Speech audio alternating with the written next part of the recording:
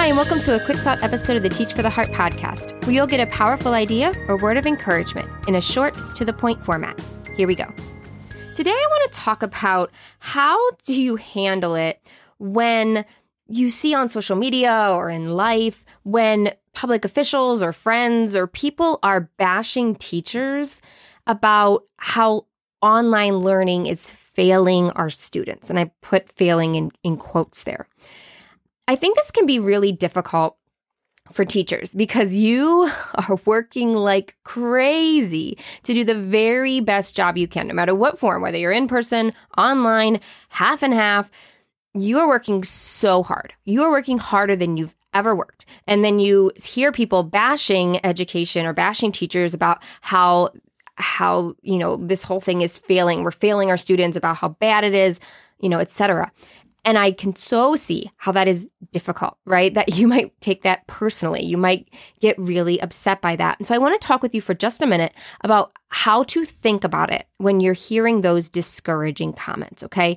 So first of all, I want to acknowledge that there is that natural response to take it personally, right? You are working extra hard and it feels like they're bashing you, almost like you exactly, like they're pointing a finger right at you and saying it's you, right?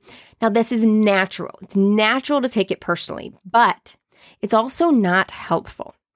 In fact, I would say you cannot take it personally. We cannot take it personally. It will just destroy you, okay? So we can't take it personally. Let's step back and look at what's actually happening right now, okay? Number one, you are assumedly, I'm assuming, doing your best. I'm pretty sure you're listening to this like you are doing the best you can, all right? And I'm pretty sure you are working crazy hard. So that is happening, right? You are doing your best. You are working crazy hard. But number two, it is also a reality that online learning is failing a lot of students. And I think you know that. You've probably seen it. There, especially if it's good in your class, then you're honestly probably pretty lucky and pretty blessed. There's a lot of schools right now. It's really, really bad. And it's not necessarily the teacher's fault. It has to do with the makeup of the family or the makeup of the school, a million different factors, right? So it is a reality that online learning is failing many, many students. When I say failing, like it's not giving them what they need is what I mean by that, okay? So that is a reality. It's true, right? So third reality. So first, you're doing your best. You're working really hard. Two, but online learning is failing many students. Many students are doing great with it. Many students are doing horribly with it. Some students aren't on it at all. And then there's a whole bunch in between, right? Number three, though, this is not your fault, okay?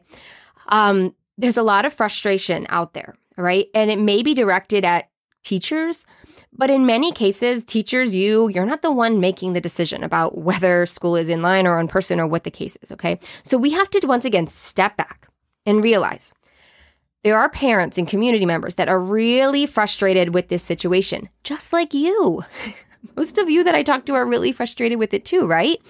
We have to realize that when you see comments like this, their frustration is misplaced, okay? If they're if they're directing their frustration at teachers, it's misplaced, all right? It's not your fault.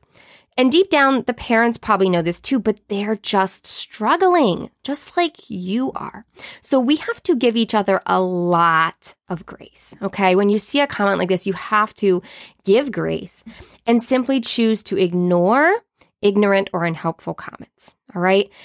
It's just so important to do that. If it helps, if you're really upset about it, set a timer, for 5-10 minutes, whatever you think, and vent for a few minutes. Whether it's to a friend or, to yourself in a journal, get it out and then let it go. That's why I said set a timer so you're not going on forever. Okay, I'm gonna vent about this for 5 minutes. I'm gonna get it all off my chest and then I'm moving. I'm closing the book and I'm moving on. And that's really the best thing you can do. Once again, just choosing to give grace and moving on with what God has called you to do, remembering that you're working for the Lord and not for men.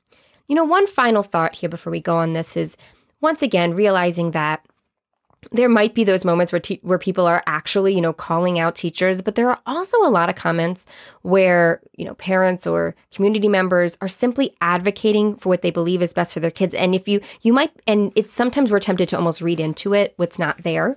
So also realize a lot of times parents and other people know that the teachers are doing their best. They see that work that you're putting in, but they are still advocating for what they believe is best for all students. And so we can recognize there's almost like those two pieces, right? There's what's actually happening in the classroom on a micro level where you're working as hard as you can, but on a micro level, but they're on that macro level, there's this problem. And it just is. I think we all know that, right? This is a problem. Like this is a big issue right now that we as a society are trying to figure out, how do we get kids back in school? How do we handle this? What's the best case? And there just are no easy answers. So as everyone tries to navigate that, just recognizing, hey, these are big issues. These are legitimate concerns. I don't need to take them personally. I can let the people that are in charge of those decisions worry about that. I'm going to focus on my classroom, doing the best I can, loving my students, caring for them, and serving them the best I can each day, no matter what that brings. I hope this idea is helpful for you. We'd also love to invite you to join us in Teach Uplifted if you need help, especially if you find yourself really struggling with how do I manage my thoughts? Like I find when these thoughts get in my mind, I really have trouble working through them and figuring out how to think about them. That's one thing that we talk about how to handle in Teach Uplifted, your 6-week path to banish stress and teach with the joy of the Lord, even when things are crazy. You can get all the details and join us at teachuplifted.com. Well, thank you guys again so much. I look forward to speaking with you again soon. In the meantime, keep growing, keep trusting. You really are making a difference.